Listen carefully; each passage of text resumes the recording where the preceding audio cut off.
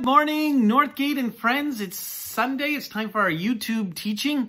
Today we're starting a new series on the parables, the words of Jesus in these little stories. So let's pray. Thank you, Lord, for the truth of your word. I pray that you would speak to us, encourage us, comfort us, challenge us.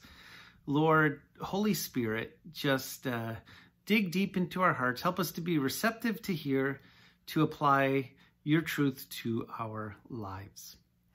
So a couple weeks ago, I decided to do this little series on the parables, and I think I'll name it The Power of the Parables. And I was talking to my son, Caleb, in Michigan, and he had given me a book a while ago that is on how to study the Bible, and it had a whole chapter on parables. And it was a joy this week to reread that and to understand a little bit of the context of the parables, why they were written, what they are.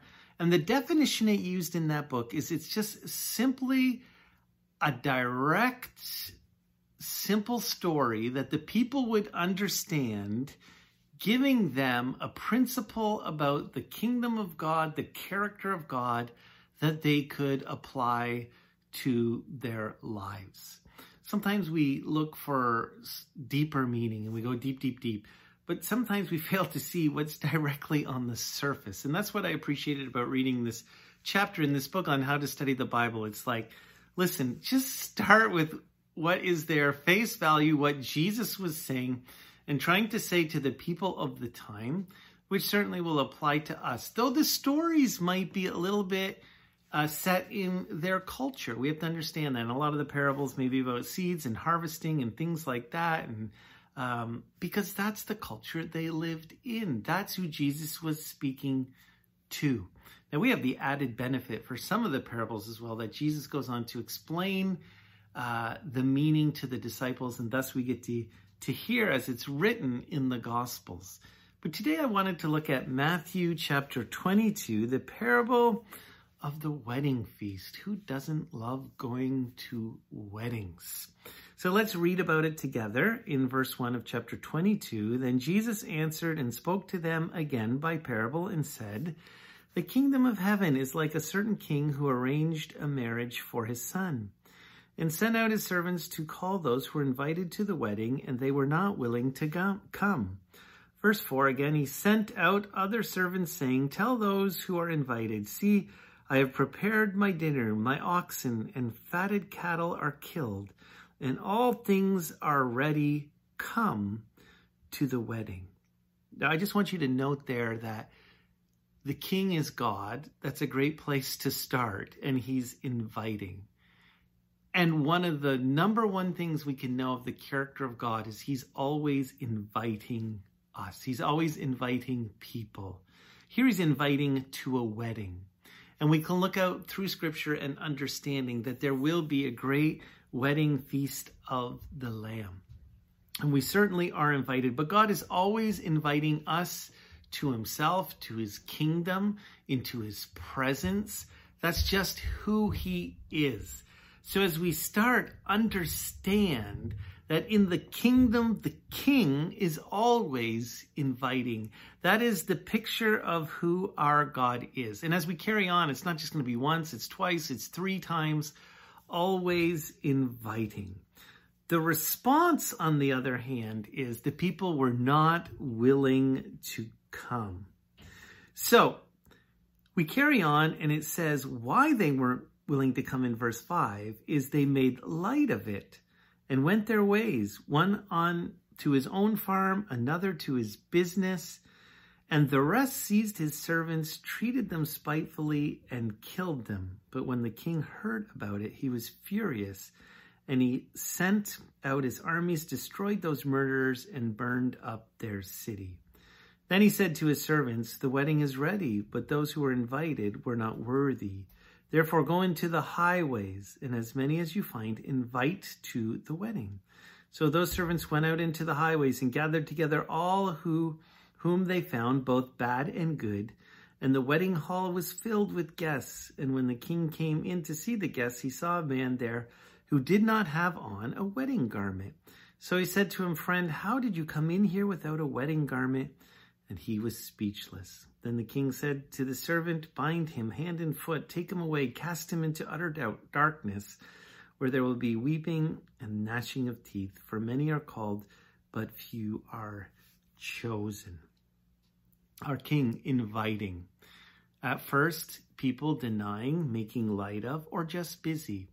There's a parable in Luke 14, which is almost identical to this. It's a little bit different, a little different context.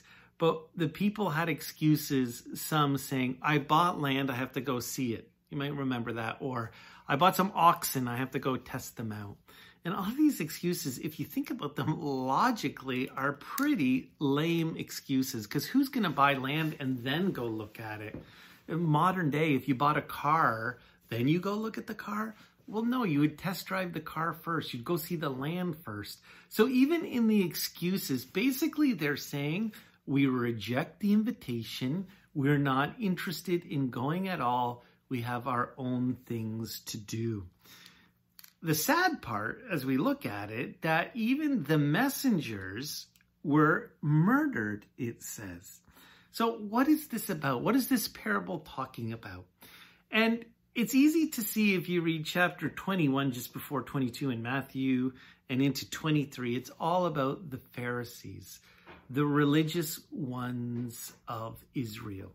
And in chapter 22, it's also going to talk about the Sadducees and the scribes and that relationship they have with Christ, where they rejected him clearly as the Messiah. So we know that the Jewish religious ones certainly rejected Christ. They want nothing to do with this wedding feast. They reject God. They reject Jesus as the Messiah. And I would say probably maybe knowing, but still rejecting, too busy, business, finances, their life. We don't want to accept this invitation. So it's clear that they would even murder some of the messengers. And we look of Israel and the Jews and the religious ones through the course of the Old Testament into the New Testament and beyond, that some of the prophets were murdered as they gave the invitation to the kingdom of God, as they talked prophetically about Jesus, or they spoke about Jesus who was. That the Pharisees, example would be Stephen, or some in the past as they took some of those prophets like Isaiah and they dealt with them in angry ways. But history would tell us that those who rejected in that time, those religious ones, their city would be burned. And yeah, as I mentioned, history would tell us in 70 AD, Jerusalem burned by the Romans. And this idea of this parable comes to pass, that this story is saying that some have rejected and they've dealt with the messengers badly, and that they were dealt with. That though Jesus is completely inviting and gracious, there is a point where he is righteous and judging as well. But as we move on in our story in this parable, then this inviting God says, okay, they've rejected, they're not worthy, away from Israel. And as Paul would always go to the temple first, and then he would go to the Gentiles to speak to the rest of the people, the rest of the world. And that's what these servants do. And that's what Jesus is saying in this parable. Go to the highways and gather the good and the bad. Invite them all. And aren't you so glad that God so loved the whole world that he gave Jesus, that he's inviting anyone, whether you're good or bad. I fail, but God invites me into forgiveness. He invites me to eternity, to receive Christ as my Savior, right? He's inviting us into his presence. The beauty of that, into this wedding feast. Come, whether you've been bad or good. That's not what the invitation is based on. It's just based on the graciousness of God, the beauty of God asking us. So then we come to this strange section in this little parable that someone came without proper wedding garment. And the king is upset at that fact. And you might wonder, like me, like, what in the world is all this about? Did he dress wrong? Did he not have a good suit? Like, why was he thrown out? Why was he poor? Why was God mad at him? And throws him to where there's weeping and gnashing of teeth. And this is where it helps to know the context of the time that Jesus was speaking into to the people, because they would have known if the king asked you to go to a wedding or a celebration of a high noble, you would have been given a wedding garment to attend in. Now, to us, that seems crazy. I have one suit. I wear it to every wedding I go to. I wear it to funerals, whether I'm attending or officiating. I love that suit, actually. It's an Italian suit. My uncle gave it to me. I'm proud of that suit. And I go with that suit. I would never be kicked out of a wedding with that suit. But you have to understand, it's not about that as much as they were given this garment, and everyone would have a similar garment so that all eyes would be on the groom. All eyes would be on this bride, on this wedding. And so no one would take attention with their dress, bad or good, away from what they were celebrating. They were to be dressed in the king's garments, not their own. So this man who was not dressed that way must have rejected these garments and wore his own clothes, and he would have stuck out because it was about what he was wearing and not about what he was given. And the beautiful picture here is, it's not what we do, it's what Christ has done. It's not what we wear in our effort, it's his righteousness that he gives us that allows us to go and stay at this beautiful wedding feast. You know, it's interesting in Isaiah chapter 61 verse 10. And Isaiah 61 is all about a prophecy towards Jesus. The prophet would speak of him. It says this in verse 10, "I will greatly rejoice in the Lord. My soul shall be joyful in God, for he has clothed me with the garments of salvation, and he has covered me with a robe of righteousness." What a picture. And those are the garments that we wear to this wedding feast. This salvation, this righteousness, this King through Christ has provided for us. Because in our own work, in our own clothing, we certainly aren't enough for this feast. We need to be wearing what God offers us in this incredible invitation. We don't work for it. You don't work for a wedding invitation. You simply receive it and respond to it. And here they even had these amazing clothes to wear for this amazing feast. And all you had to do was respond. But what you couldn't do is reject and wear your work, your clothes, and we see the response. And that is a picture of salvation. It is not our work. It is not our ability. It is not our righteousness. We all fall short. It is wearing what has been given to us, receiving it by faith, the work of the Lord Jesus Christ. For God so loved the world, invited all the world to the highways, the byways, the bad and the good, and he invites through the work of his Son to come into this place of the wedding feast wearing his garments where we can celebrate. Praise the Lord. Again, we love weddings where we can rejoice, where we can eat together, where we can fellowship. A beautiful, beautiful picture. And that's what God wants for us. But we have to wear his work, not our own work. And that last verse, "For many are called, but few are chosen. God would desire all." But how do we understand this, that few are chosen? I don't know how to say this to people. It's a hard thing. God's sovereignty and free will come together. I don't think we can put them apart, put them together. But we choose the one who chose us. How do I know if I'm chosen? If you're a believer in Jesus Christ, you are chosen. Well, what if I haven't chosen him today? Am I chosen? Well, choose him and you will be chosen. That's the picture we have. You're all invited. And we all have chosen, and we all are wearing those beautiful garments of salvation and righteousness. And take a look and think of that even when we're doing spiritual warfare and we're thinking we put on the clothing of God, his belt, his breastplate, his righteousness, his truth, right? His peace, his salvation, helmet of salvation, all of these things. We wear his garments to come to this place this wedding feast. Well, what does this mean for us today? What a hope we have in eternity, wearing his salvation, his work, believing in that. But what does this mean for today? There's just one thing in this parable I want to say how it affects us today to apply to our lives. You know, in the Gospel of Luke, Jesus would say, the kingdom of God is among you. And I explain this to people is the king is here. The king lives in you. So his kingdom is among you. Now, Jesus was saying, I'm here. I'm your king. I'm with you. But for us, he lives in us. That our king lives with us. Now, obviously, we're changed glory to glory. And heaven will be way more than this earth.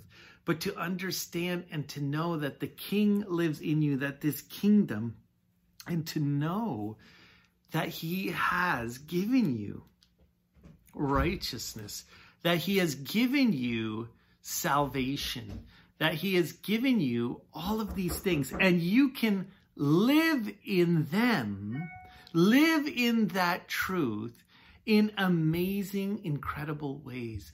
You don't have to strive to earn these garments. You need to receive them. You need to rest in this peace and the knowledge of truth, and you will actually become what he sees you as.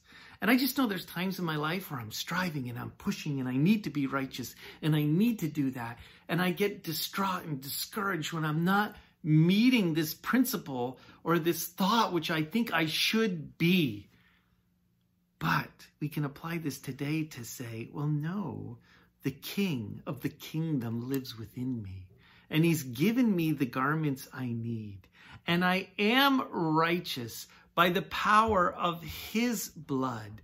And now I'm going to respond, to rest in that work and live in what I am. I just want to encourage you today. Maybe you're striving. Maybe you're tired. Maybe if you pray more, you read more, if you're kinder. All of these things, if I work harder, if I stand up, if I'm stronger, well, you're always going to fall short. You're always not going to be enough. You're always not going to look good enough in your suit until you put on his garments, his work. And as you put on his righteousness and his salvation, you will understand it's not about you, it's him. And again, you can rest in it. And as you rest in that, that changes the way you live. And the confidence to do the right thing is not me earning it, but responding to it. And it changes everything. I know it's changed my life, truly knowing who I am and what I wear, and that the kingdom lives within me. And yes, I'm going to eternity, but yet now he lives within me, and his power is available, and he's made me righteous. That's a parable. Wow, that is a parable. That is powerful today. What a God we serve, always inviting, giving to us exactly what we need. And we need to simply respond to the invitation every day to choose to understand who he is and what he has done. Let's pray. Thank you, Lord. Thank you so much for these reminders. Thank you for this story. May we apply it to our lives, knowing our hope of eternity is based in Jesus Christ and his work. Applying it today, knowing that we're righteous and living exactly as who we are. God, thank you. Thank you for your word. We give you all praise. We worship you. You're so good to us. Thank you, Jesus. Amen. Well, you have a great week. Be blessed in knowing the truth as you believe in him that you are righteous. Go be what you are called. We'll see you later. Bye-bye.